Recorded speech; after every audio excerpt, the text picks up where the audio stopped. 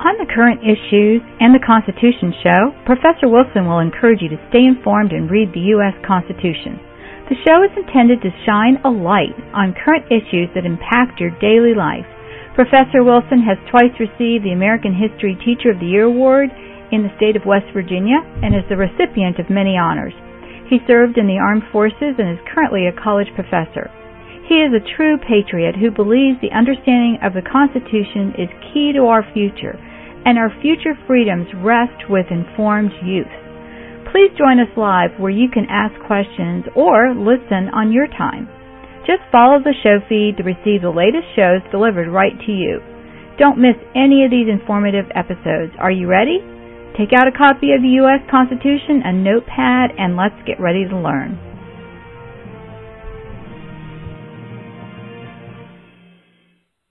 Well, welcome to all of you joining us today. Today's topic is why run for president, as well as many other things that Woody and I are going to be discussing. Welcome, Woody.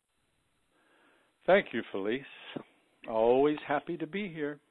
Yeah, and we've got about 3 pages of notes here.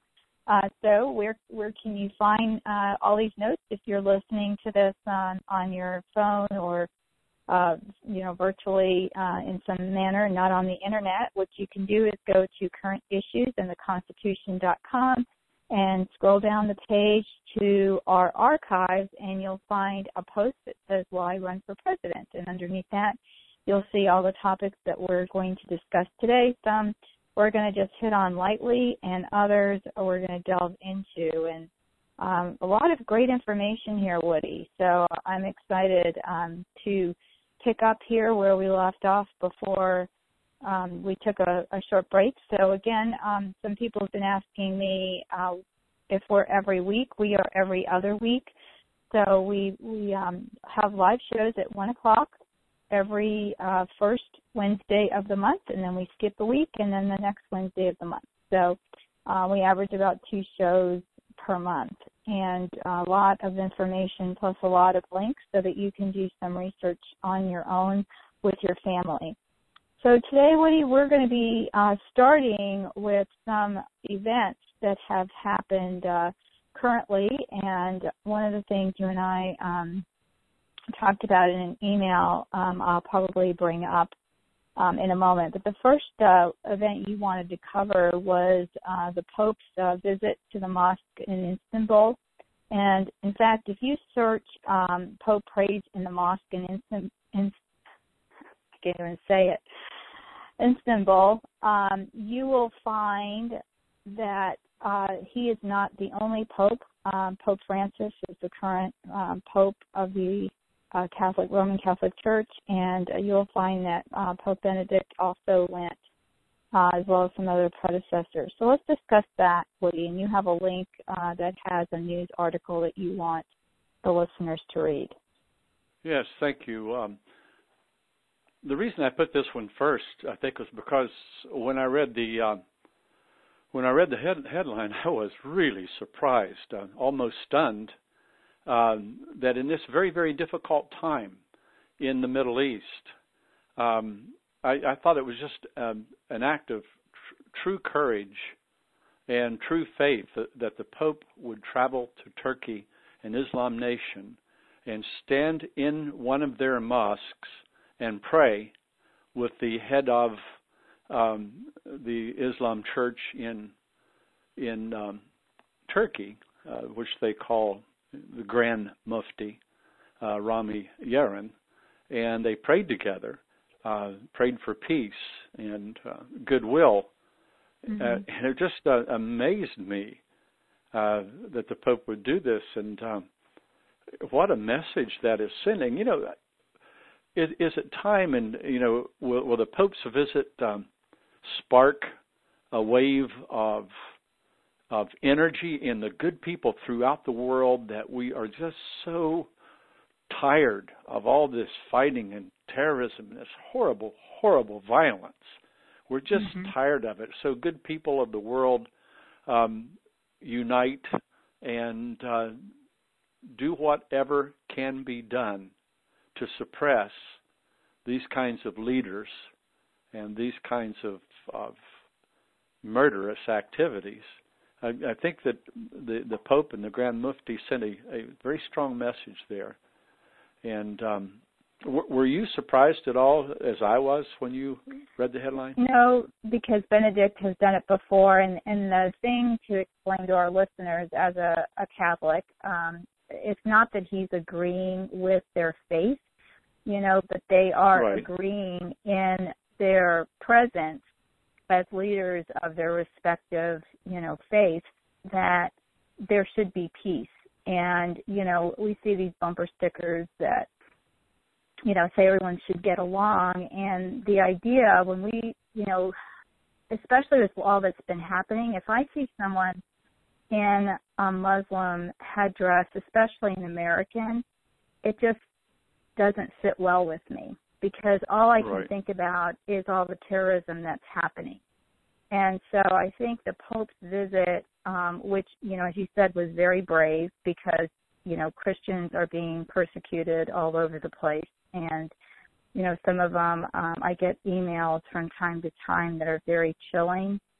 Some of them are copycat emails, so they're not, you wonder about the validity of them. And others are, you just hope and pray it's not really happening. But, a lot of what is happening, we're not hearing. We're hearing little, cases here and there. Right. So, he is really trying to put a public face on the atrocities that are happening. And with his goodwill visit, he's trying to, say enough is enough. This radicalism is what now is being portrayed for your faith, and if this isn't true, then you need to help us out here. So I think that was part of it. And Pope Francis is a very frugal pope. He doesn't like a lot of the pomp and circumstance, which is really amazing, because there's a lot of that in the Roman Church. Sure. And so in Istanbul also.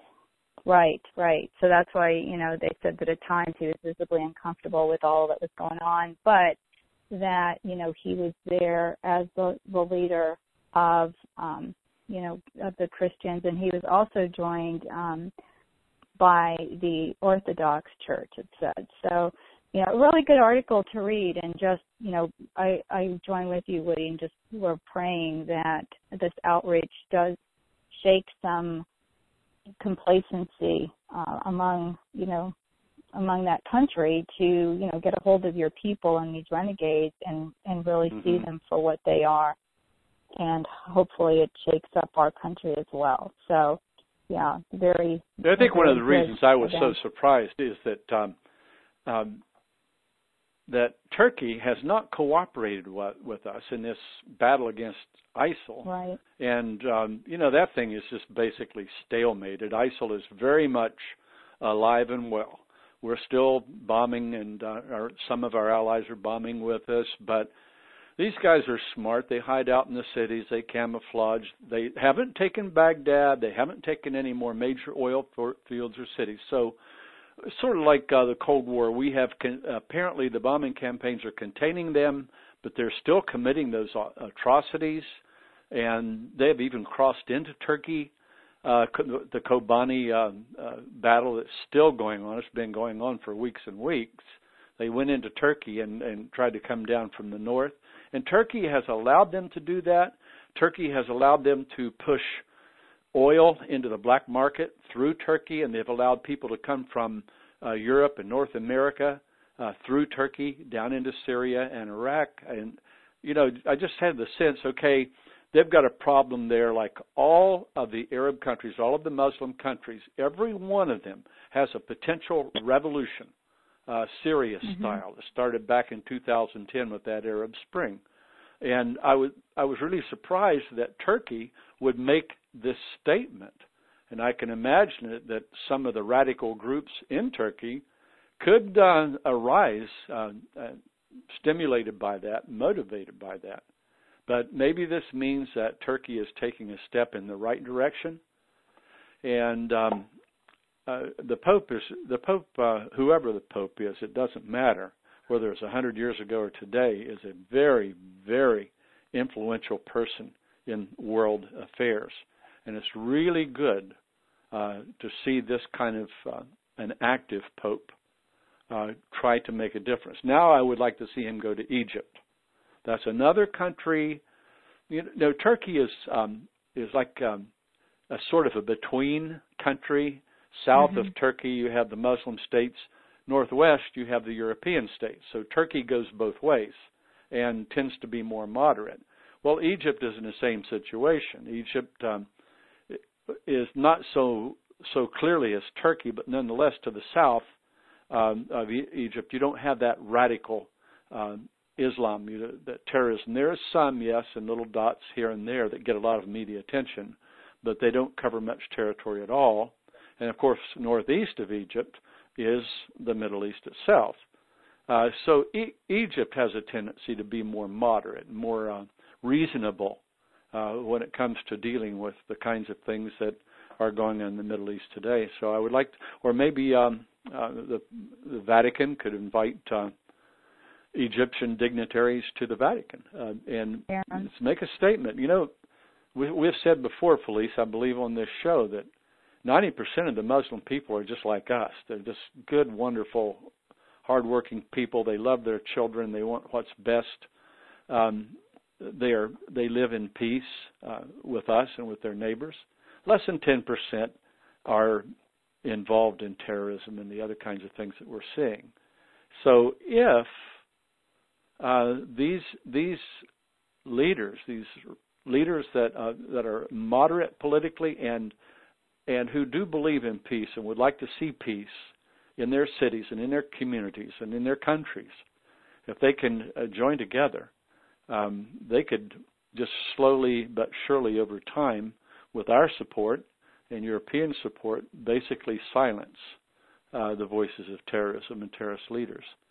I think that could happen, and that's a heck of a lot better than bombs or boots on the ground, as secretaries of defense like to say. You know, that's just going to keep it going.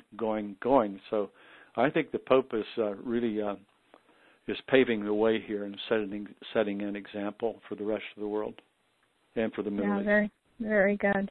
You know, and who knows, he may have some trips planned. And I know that there are a lot of talks that, you know, you wish sometimes to be a fly on the wall so that you could hear what really is going on, or when the dignitaries meet together and they put their heads together, you want to know, you know, what are those whispered words. But, you know, hopefully that this is the beginning of an impact.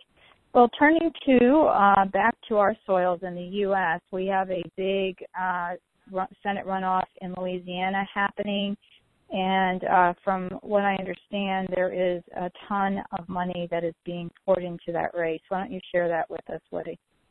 Well, the election is going to be this Saturday, December 6th, and you'll recall from our earlier discussions that Louisiana State, the Constitution, by the way, I tried, Felice, and I couldn't think of any way to connect the Pope to the United States Constitution, so that wasn't mentioned. But you'll remember that the Constitution, Article 1, does give the states the power and the authority to set up their own elections and their election rules. So some states, including Louisiana and Georgia, and possibly 2 or 3 others, have the open primary where Louisiana had 9 candidates running, and as they split the vote, as a result, nobody got 50%, because Louisiana also requires that to win that election and to become the senator or whatever, you have to get 50%, and nobody got more than 48%. So runoff this Saturday, and of course, I suppose it's just the opposite. It probably doesn't. I'm thinking it would cost them more money to have a second election, but if you have a primary and then a general, that's also 2 elections. So either way, it works out. It's just that we all have to wait and see. And as you know, Louisiana Republican Senate candidate Bill Cassidy holds a double-digit lead. He's up around 16%. And conservative groups are pouring money into Louisiana.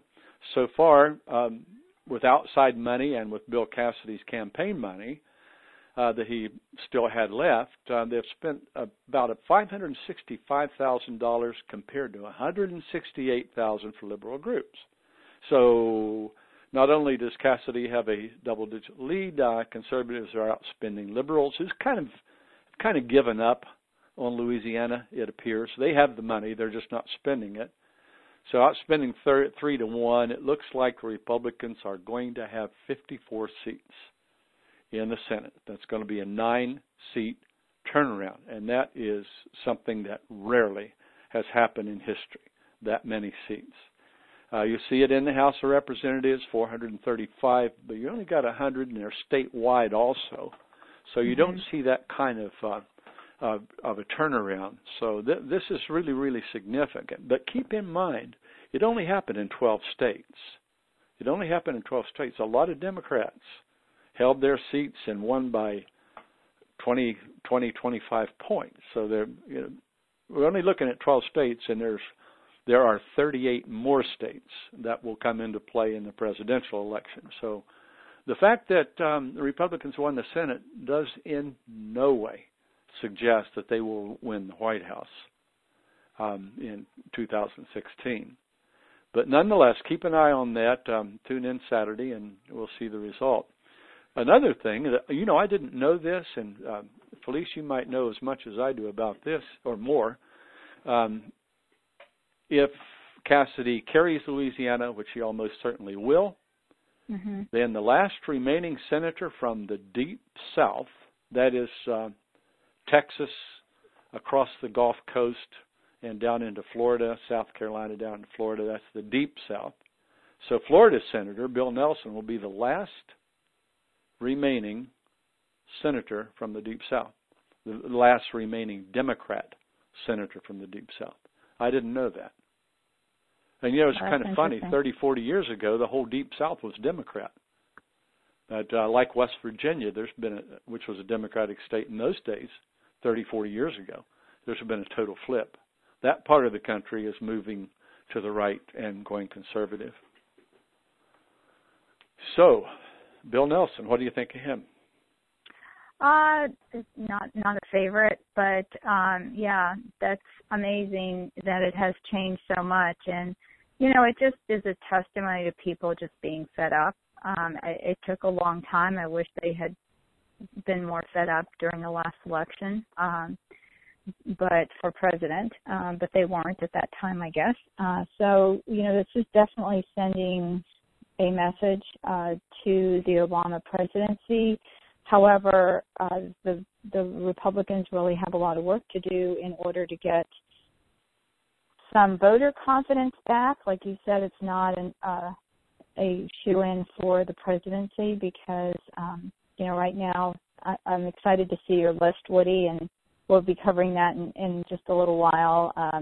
Woody listed 24 of the most likely candidates for the race, as well as on the Democratic side, which is a short list compared to the Republican side of the House.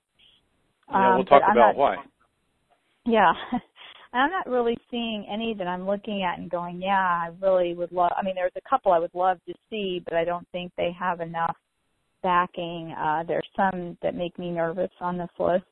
But, yeah, it's something that the Republicans are really going to have to do something about, and one of their first tests, so to speak, is going to be in reply to Obama's 10-point amnesty plan. So let's jump to that point, Woody. Obviously Obama suffered in the polls. He's at 39%. So right. Do you think that's a reaction to his amnesty plan? And that was the other thing you listed as well in the show notes are his 10-point. Yeah, he's basically falling, but he was at 40%. So this is only a 1% chop in it, and it could just be an anomaly. But President Obama, I know, I've been watching him closely for 6 years. He doesn't seem to understand, or at least he doesn't care, that he was elected to govern America all Americans. He represents you and me, should represent you and me and our interests as much as anybody else. And he doesn't seem, with this immigration thing, to really care that almost 60% of us are opposed to his plan. He's going to push it through anyway. Whatever liberal consortium controls this man has far more influence on him than the American people do. And that's really sad to see. And we've seen it before in the past, but you don't see it very often. A president has, living in the White House, being in the Oval Office, he's got to stop once in a while and stare at the portrait of Abraham Lincoln or George Washington and contemplate, who am I? I'm the president. What am I supposed to be doing? What are the values? What's the vision? I don't think that this man does that. I think he is just a solid part. And I don't, as I look at the 6 reasons that USA Today put forth as to why people run for president, I don't think any of them apply to him significantly as one of mine, but we'll get back into that. But anyway, his 10-point amnesty plan is very unpopular. It was one of the campaign issues that gave us that Republican wave in this recent election. But it doesn't matter. He's going to go through with it anyway. That was the plan. That was the liberal plan. That was, of course, the consortium's plan. And he's going to go through with it. I have no doubt that if Obama continues to play ball with whoever these people are, and we probably know who some of them are, like George Soros, for example, and some groups like the environmental groups, for example, that don't want the Keystone Pipeline and want a lot of money putting into renewable energy and those kinds of things, the kind of people that want heavy taxes and regulations put on coal, petroleum, and other fossil fuels. These are the people who are basically in charge of the White House, it seems to me. So they've put together a 10-point amnesty plan, and I can only find 7 of them, and I'm not clear on some. The first one, the big one, is the deferred action amnesty. In other words, people that are here illegally, and we know who they are, they came to the United States as children, they will be exempt from deportation, which essentially is amnesty. And then they will this executive order.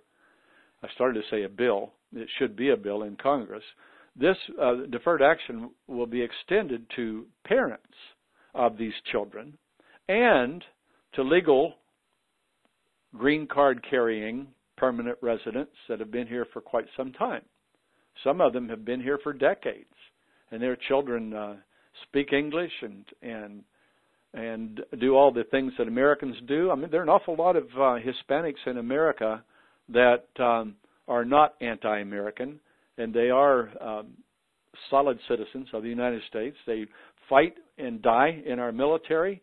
They pay taxes and do all of the other things.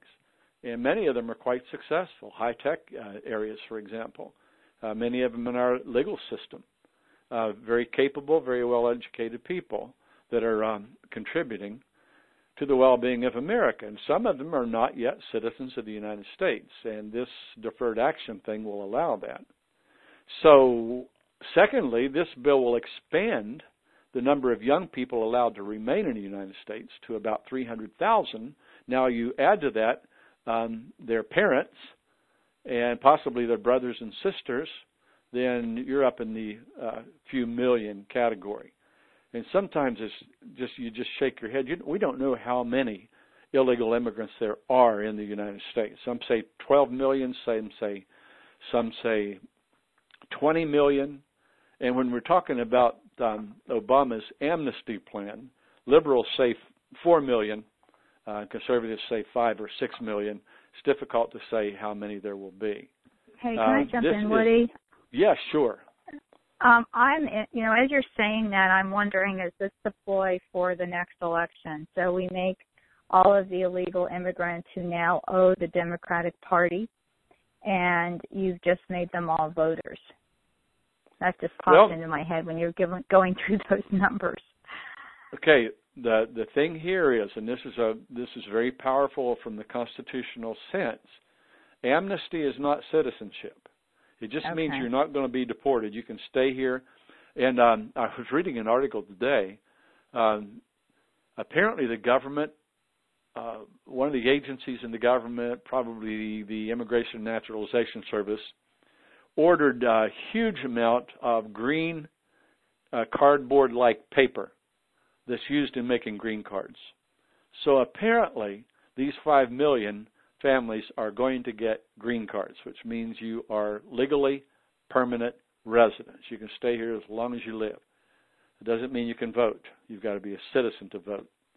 But another thing that this does, I'd forgotten about this one. It's one of the, I have 7 in front of me, and okay, this is number 8, is that many of these families will be allowed to apply for. It's going to cost them a couple of $1,000s, and a lot of them can afford it. Like I said, these are hardworking, many of them wealthy people. They can now apply for citizenship and go through the naturalization process. And again, according to Article 1, Section 8, Clause 4, that's power given to Congress, and Congress has specified, okay, naturalization is a 5-year process. You study our government, you study our history, you learn our language, you take a test. You pass the test, and you're sworn in as a citizen of the United States. And I bet all of us have ancestors who did that a long time ago. So that's another provision. Then they could vote, but that's a 5-year process, and it won't affect 2016. Although I wouldn't be surprised, just based on what I've seen from this administration, I wouldn't be surprised to see them to attempt something in the way of speeding up, fast-tracking, speed up the process, because a lot of these people could pass the test right now, I have no doubt. So we'll see. And again, it's like the amnesty thing. The power to change the law regarding naturalization processes belongs to Congress. It doesn't belong to the White House. It cannot be an executive order. No way. So anyway, we'll have to see. You might be exactly right. They might be planning on that. But we'll have to wait and see if they can do that. And if the new Republican Congress can stop them, if the Supreme Court or the other federal courts could weigh in and put an injunction on that sort of thing. So a whole bunch of things involved there. But going on with this, another part of the Obama's plan is increased border security, but it doesn't say anything about it. How much? $1 million, $1 billion? It's going to take an awful lot of money to secure that border. And that's been the problem all along. And Republicans have argued for the last 2 years, let's work together. First, let's secure the border. And then we'll talk about the 12 million or so illegal immigrants that are in the country. And, of course, the Democrats and the president would not cooperate with that. So the border is still wide open, and they're pouring across. And this whole talk of amnesty is encouraging more and more to come across right now. So, increased border security, I mean, that's the tip of the spear here for the whole thing with immigration law, is securing the border. Number 5, a higher pay for immigration officers. I'm not sure how much that will contribute. It doesn't say hire more immigration or border patrol officers, just higher pay.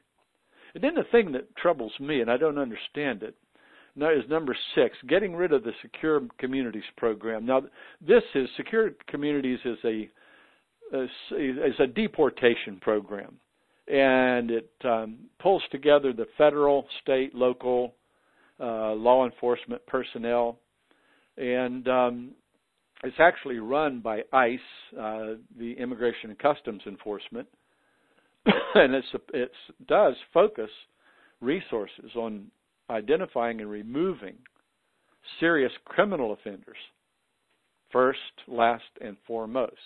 So they're going to get rid of that program. So we're not so concerned about criminals anymore, most of them drug-related. coming across the border today, tomorrow, the next day. And the funny thing is, you go back to number 4, the increased border security. A lot of these people have come across the border 3, 4, 5 times. They're deported, they come right back. They're deported, they're just like a yo-yo. They come right back. So that going back to number 4 should be number 1, increase border security, and significantly do that. And there are a lot of ways to do it. And then finally, they're going to change the removal priorities. I don't know exactly what removal priorities they're talking about that do target serious criminals for deportation. So that basically is the package. And as you can see, all of this is changing the law. And I don't think that they're going to get away with it. I just don't see how they can.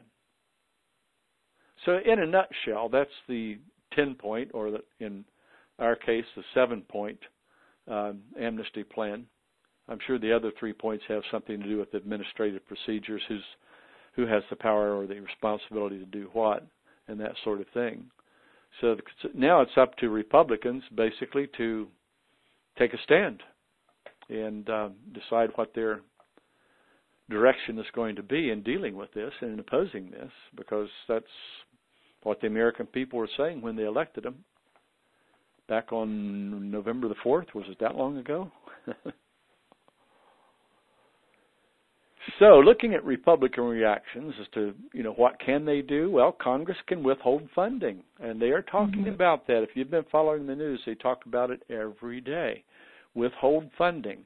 Now, there's the federal budget is coming up. It expires on December the 11th.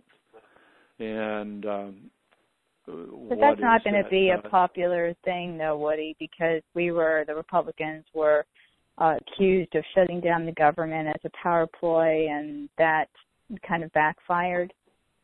So, I know that there's going to be a lot of skittishness about that, but then I heard that they can just, line item or whatever the terminology is for it, to just withhold the funding for that particular thing.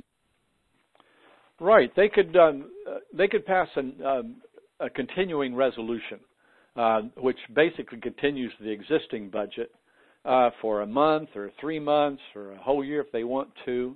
In fact, somebody suggested, and I think this is probably a good idea, is to, if they can get the Senate to go along right now, and if they can't get the Senate to go along, they can stall. But they can put forth a continuing resolution that continues current funding for all aspects of the federal government except for the Department of Homeland Security. And that one will be continued until February, giving the new Congress time to deal with this amnesty plan. So that is one thing they can do. They can also ask for, I'm not sure, I don't remember exactly what it was called. It's sort of a declaratory judgment from a court. They can go to any judge, any court, and ask for an injunction, essentially, or what they call declaratory judgment that puts a stop to the implementation of this executive order. So they can do that, and that is being examined and talked about. One thing they do not want to do is shut down the government by not passing a budget, because every time they do that, right, Republicans take it on the chin from the people. The people would rather Congress cooperate with the president than shut down the government. So they got to be very careful of that. Another thing they can do, and they are doing right now, they can hold a series of public hearings in both the House and the Senate. Well, they cannot in the Senate, not yet, not until they take over in January. But they can do it in the House to publicize this and everything behind it. They had the Jay Johnston, the Secretary of Homeland Security, came before a House committee and just made a fool of himself. So doing that sort of thing kind of, puts the whole Obama thing in a very bad light. And then this is my favorite. This is the one that I think has the real teeth into it. Let's hear from the states. The states are the ones that are the victims of all of the negative things and the painful things that are happening in their towns and their cities and their communities because of illegal immigration. And it's not just the criminal element either. It's the poverty element that come here for handouts, that come here for welfare and free housing and all of those other kinds of things. It's the states that are footing the bill and pouring out billions of dollars to deal with these illegal immigrants. So Texas and Oklahoma have both expressed their intention to file lawsuits against the federal government for the harm and the damage that's been done in their states and the expenses. Haven't heard anything formally from Oklahoma, but Texas, I heard from the Texas Attorney General a couple of days ago, and the reporter asked him, when can we expect to see this happen? He said, any day now.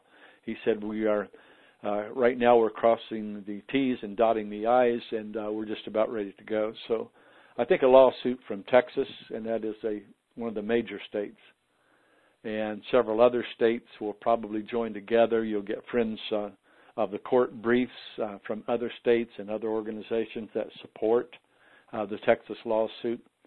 And I think you could see that fast-tracked, and I think you could see a stop order or an injunction from either an appeals court or the Supreme Court on the Obama amnesty plan. I think that's the best way to go. Congress, we didn't elect you to continue what we've had for the last 6 years. We elected you to solve some problems. So don't do anything stupid. Don't do anything harmful. Do what you can. You can. The House of Representatives can censor the president. So the president goes down in history as one of the few ever to be rebuked by the United States Congress. But people can say, it's just those Republicans and so on, which could become another rallying cry for liberals and Democrats in the 2016 election. Mm-hmm. So all of that is on the table, and it's all swirling, and it's coming to a head very, very rapidly. December the 11th is, I believe, next Thursday. So the Congress has about a week, and Republicans in Congress have about a week to decide how they're going to proceed.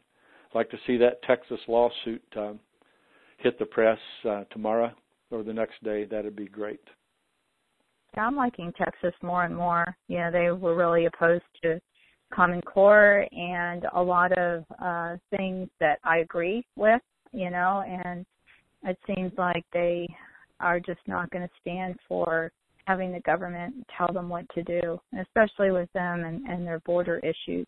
It would really impact them and hurt their economy. And I just wonder, and, Woody, I wanted to comment on something that you mentioned earlier about Obama, and we'll bring it up again. We need to take a break, and then we're going to come back. But when we go through, the reasons that people run for president, with such a big office as the President of the United States, ideally, we want to believe that it is this one man who is leading us, and that's how it should be.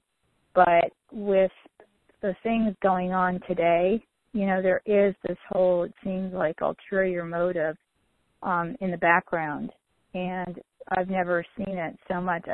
We saw some of it with Clinton. It seemed like every time he messed up, they would just release another scandal, to keep him in line. Yeah. But with Obama, it just seems even more insidious. At least Clinton was likable for all of his irritating things and everything else. He seemed like an American. But Obama, I just feel like there's this insidiousness there. I can't put my finger on it, almost like an evil. And I know it sounds, sounds amazing that I would even say this on the air, but it does. It defies rational thought. And here you and I are, Woody, trying to make sense of it, and there is no making sense of it because it's so far removed from how a standing president should act in the face of the elections. And what should be done. His predecessors. Like you said, Yeah. look at the wall of the presidents who've been there before you. And yes, every one of them is a fallen, individual, personality-wise, but they still upheld the office of president for the most part with some dignity, and there just doesn't seem to be any in our White House right now. Right. So, okay, well, let's take a quick break, and then we come back. We'll see why people do run for president. The American Government and Elections class is a remarkable look at the workings of the U.S. government, the election process, and how the Constitution sets the stage for the democracy that we enjoy today. This video series contains 32 hours of class, recorded with a live audience, taught by accredited AP and award-winning professor of American history, Robert Woodrow Wilson. This class is sure to energize your students with a love of learning. The classes are on demand on your time to view from the comfort of your own home. Created specifically for the high school level homeschooler, this AP level class can be enjoyed by students of all ages. Recorded and produced by Media Angels, a name you trust for quality products. Need more information? No problem. Go to MediaAngels.com and visit our class link. Or go to AmericanHistoryKidsClass.com and get ready to claim your seat. Hurry, because class is starting. Well, hi and welcome back. My name is Felice Gerwitz, and this is an episode of Current Issues and the Constitution. And today we're discussing a lot of different things, all tied really back to the president and the elections. And sorry it's before the break. I was a little bit pessimistic. It's just when I listened to, Obama's plan and his, steps for amnesty, Woody, and you even saying, there's a 10-point amnesty plan, but on the Internet and searching for information, we can only find 7. That just set me off, and, this is very typical of our administration. Let's pass a health law or health plan and let's pass it first, and then we can read about it. It just seems like the same thing. Someone who is not king, who is basically acting like he is a sovereign and doesn't need to follow along with the Constitution. I heard in the news this morning that they, kept saying over and over that it is unconstitutional, and that, our elected officials have promised to uphold the Constitution. And so, while a lot of other presidents have gone outside of Congress for things that they have wanted, this just seems like a direct opposition to what the American people want, especially with the last elections. So many won on the basis of, coming out against this illegal immigration plan. So I don't know. We'll see. Any comments that you have there? Well, it's right now. Looking at, I was just sitting here as you're talking, looking at this list of why people run for president, and it's everything that we're talking about right now is 2014. It's 2 long years until the election. I remember the days when we would have a presidential campaign for 9 or 10 months, and now we're up over 2 years. In fact, Hillary Clinton seems to be running around the country for the last few months. She hasn't declared for the presidency yet, but she's certainly been making all the moves, and the media has been following her, and how she is doing, and how the far left liberals are reacting to her, and all those kinds of things. So you could say we've got Republicans saying they're going to run, and we've got Republicans that decline to say that they're not going to run. So it's just right now. It's just sort of we're at the starting blocks, and we've got a whole bunch of people trying to get in the race or thinking about getting in the race, and we're going to have to wait and see. But the question here, and this is from a USA Today article from November the 28th. In fact, I was in Florida at the time and saw this article, and I read it, And I read it again, and I thought, okay, this is maybe partially right, not completely right. One of the things I've noticed about journalists over the last many years that I've studied and taught United States history is many times they don't really have a good understanding of history, and they say things that are simply not accurate because of that, or not completely accurate. But that's not what they try to do. They just simply basically try to make a profit. It doesn't matter if they can get people to buy their magazine or their newspaper or watch their channel, then their ratings go up and they make the money, and so on and so forth. So looking at this list, they had 6 altogether, and I added 5 more just based on history, the presidential elections that we've seen. Their first one is that people run for the presidency because they want to change the country's direction. Well, why does somebody want to change the country's direction? Why does somebody want to be the president in order to do that? I guess Adolf Hitler did that in Germany. He certainly wanted to change Germany's direction, and he did. But I think there are reasons behind that. And when I think of changing the country's direction, I can't help but remember Obama saying during the 2008 campaign, we are going to fundamentally change America. Now, where did he get that? We? He didn't say I. He said we. Who is the we? And that's just one of many, many little clues to the strong possibility that there is a very strong group with a lot of money that are supporting him. I think they picked him. You know, in that 2006 Democratic Convention, 2004, he gets up and he makes a speech. I happened to be there watching and listening. I was very impressed. And he said all the right things. He sounded like a Republican. He sounded like a Democrat. He was tall, good-looking, big smile. Very, very good orator. Gave a very good speech. I think they picked him right then. Okay, this is our guy. Let's get this guy in the White House. And they had 4 years to educate him. And we know of some of those sessions, like with Bill Ayers, the terrorist from the 1960s. And we know of others. So he is a part of this group. And they are trying to change the country's direction and make us something like European, socialist, down with the Constitution, down with the free market. I think there's some agenda, very powerful global liberal Agenda 21 force involved in this, and I think Obama is a part of it. Okay, conspiracy theory, all right, I'm a conspiracy theorist for the moment, but I'm pretty sure I'm right. Yeah, and it just shows with some of the things that have been happening, Lydia. I mean, it doesn't take a rocket scientist to see that there's a lot that is going on that the American people are definitely not backing, and we're pretty much being ignored.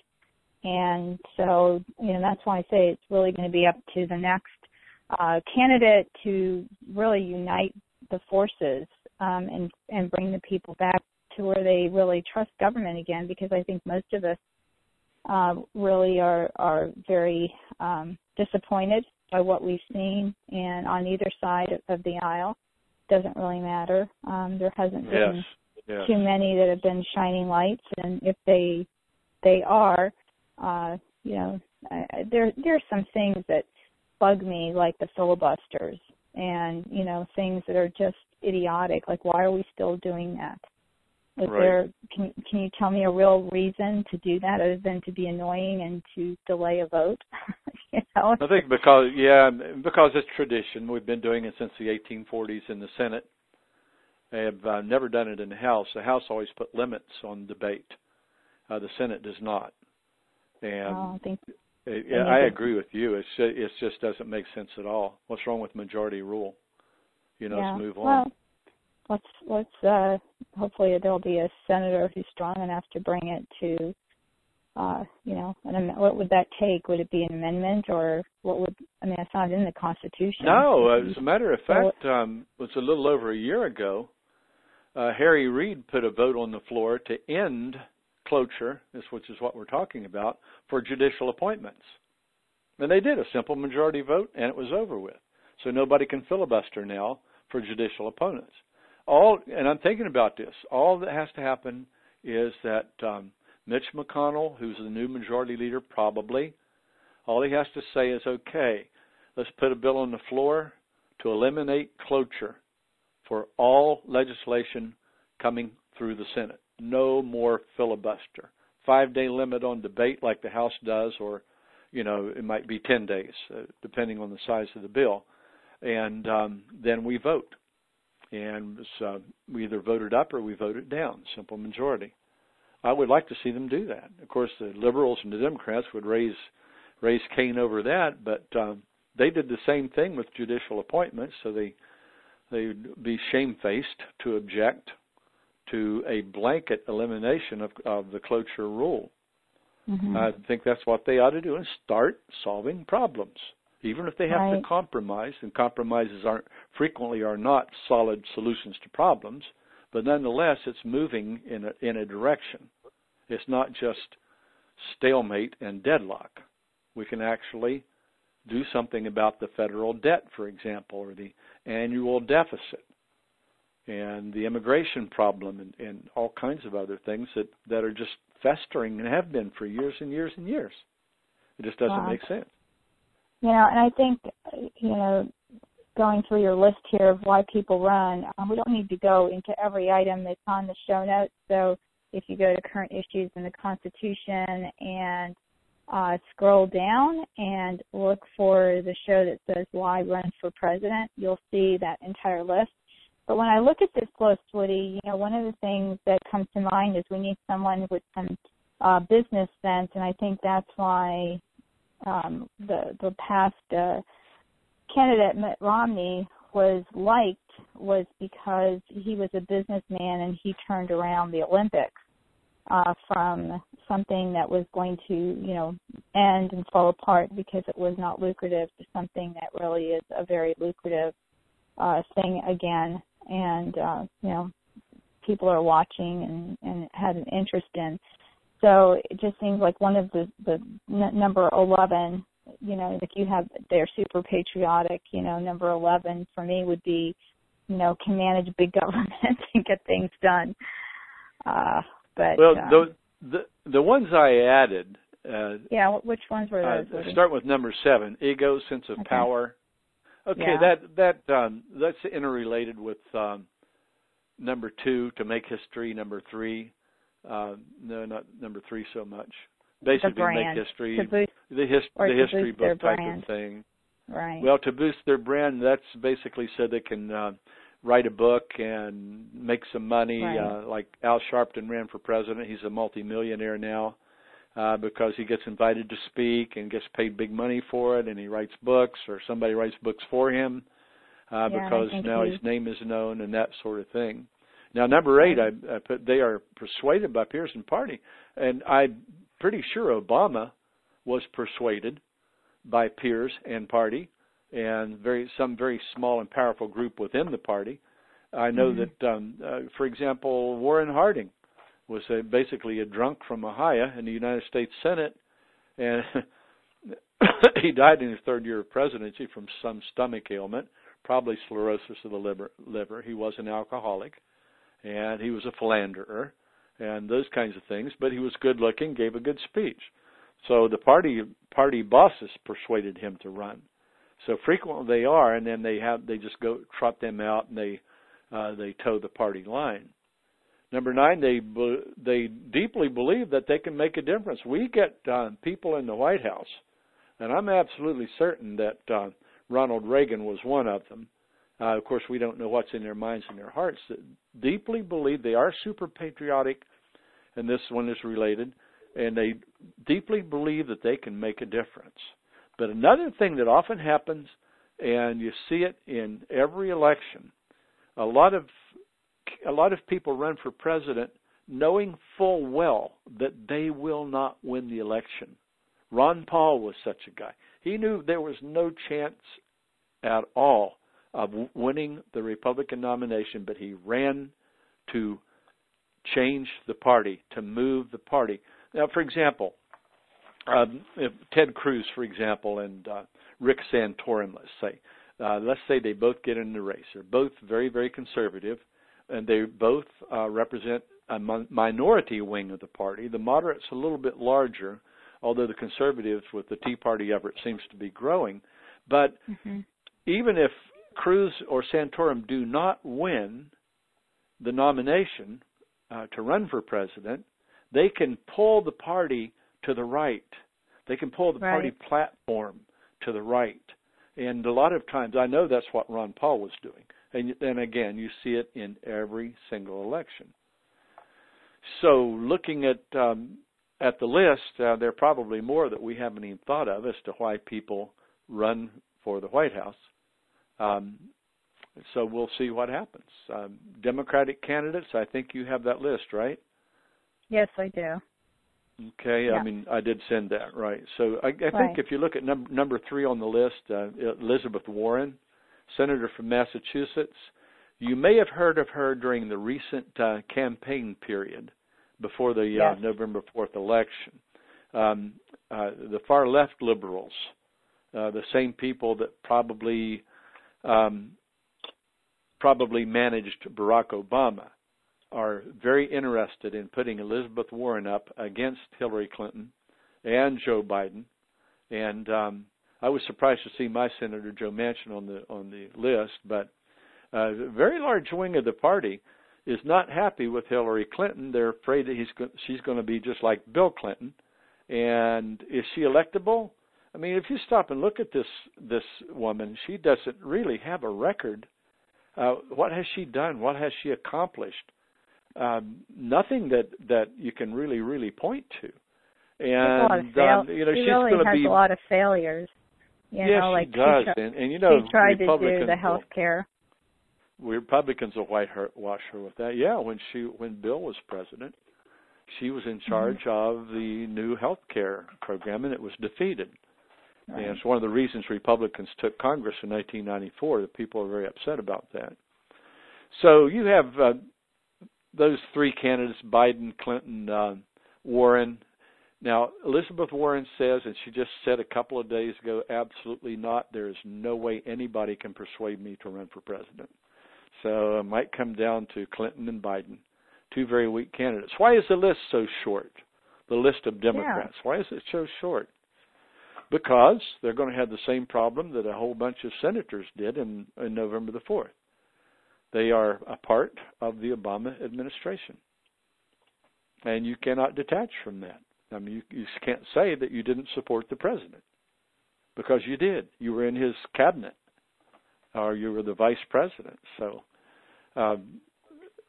you voted for the Affordable Care Act. You know, whatever. There's just a whole bunch of Democrats that say, well, maybe they have aspirations to be president, but they're going to wait. Now, the list of Republican candidates is, and it's just the opposite. See, everybody wants to get into the race because great opportunity for a Republican to become president of the United States, a great opportunity.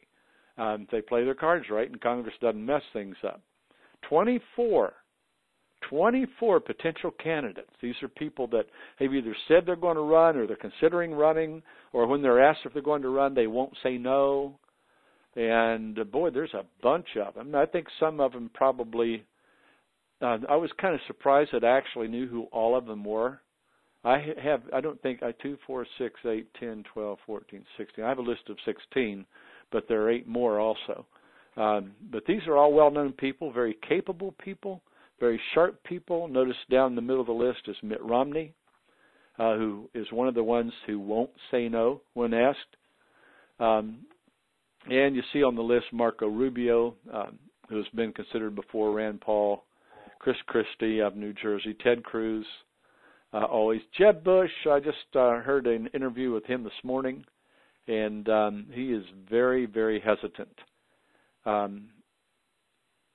He's talking about family and family priorities and those kinds of things. I'm not sure he's going to run. I think he's waiting to see if he can get the support, if he can get the money. I don't know. So it's a nice list, a good list of folks to choose from, all experienced, all very sharp people, all people who have accomplished things. And we'll see how many show up for the first debate. I don't think you'd have a debate with 24 candidates. So no, many of these, they're all doing the exploratory thing right now. Right. What groups will support us? What states will support us? How much money can we raise? And within the next 2 or 3 months, many of them will say no, and we'll see who's left. I hope they get on the social media bandwagon like the Obama campaign did. They seem to be really tech savvy, which, appealed to a younger demographics, and I think that's important, and that doesn't take as much money. It, obviously does if you're promoting and paying for promotions, but just the viral nature of that type of thing, can really go a long way. Yeah. So one nice thing about this list is that the majority of them are solid conservatives.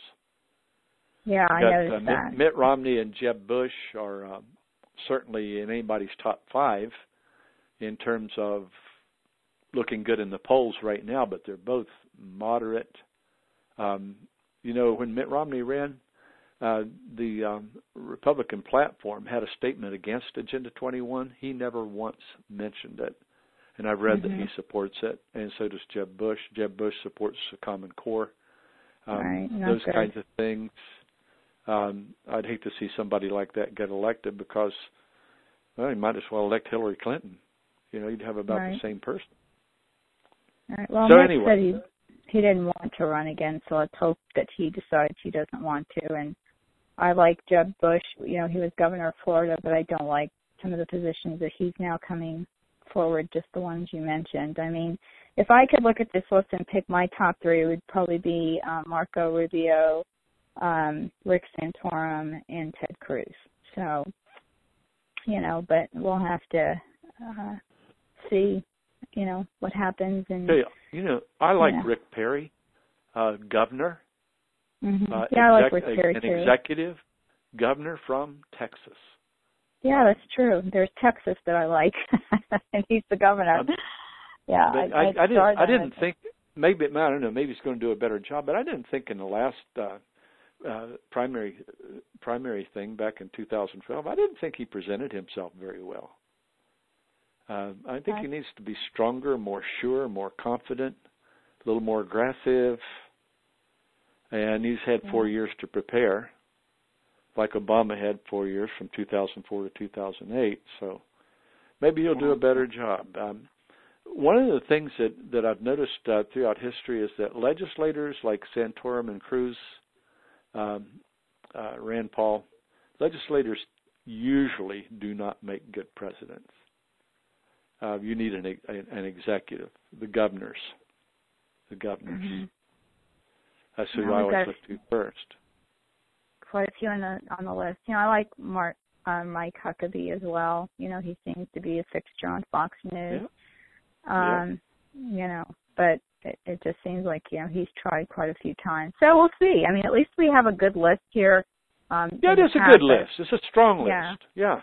Yeah. I looked at it and said, okay, we have no one, And I think that's how people felt with Mitt Romney running. A lot of people did not support him. So hopefully we'll get a little bit more cohesive. And, we just need to get on our knees and start praying because we can't continue on the way we're going. They were saying the deficit, of course, is at an all-time high, and it's continuing to grow, and that has got to stop as well for the future of our children, Woody, and our grandchildren. I know we both have grandchildren. So, absolutely. We have to hope that ends. All right. Well, as usual, we're out of time. So I look forward to our next session and hearing from you again, as well as from any of our listeners. If you have any questions, you can always email me at police@mediaangels.com or on our Facebook page at the Ultimate Homeschool Radio Network. And just be sure you tag me, which means just do that @ above the number 2 shift, hit number 2, and then write Felice Gerwitz so I see it because I'm not online as much as people think I am. So if you tag me, though, it comes right to my email if you're on Facebook, or email me, and I will get your questions to Woody if you have any. So thanks again, everyone, for joining us. Thank you, Woody. Enjoy the rest of the day, and I'll talk to you in a few weeks. You bet. All right. Thank you. Bye-bye. Thanks so much for joining us for this episode of The Current Issues in the Constitution. If you'd like to join us live, visit our show page on UltimateHomeschoolRadioNetwork.com. And for more information about Professor Wilson's classes, visit AmericanHistoryKidsClass.com. See you next week.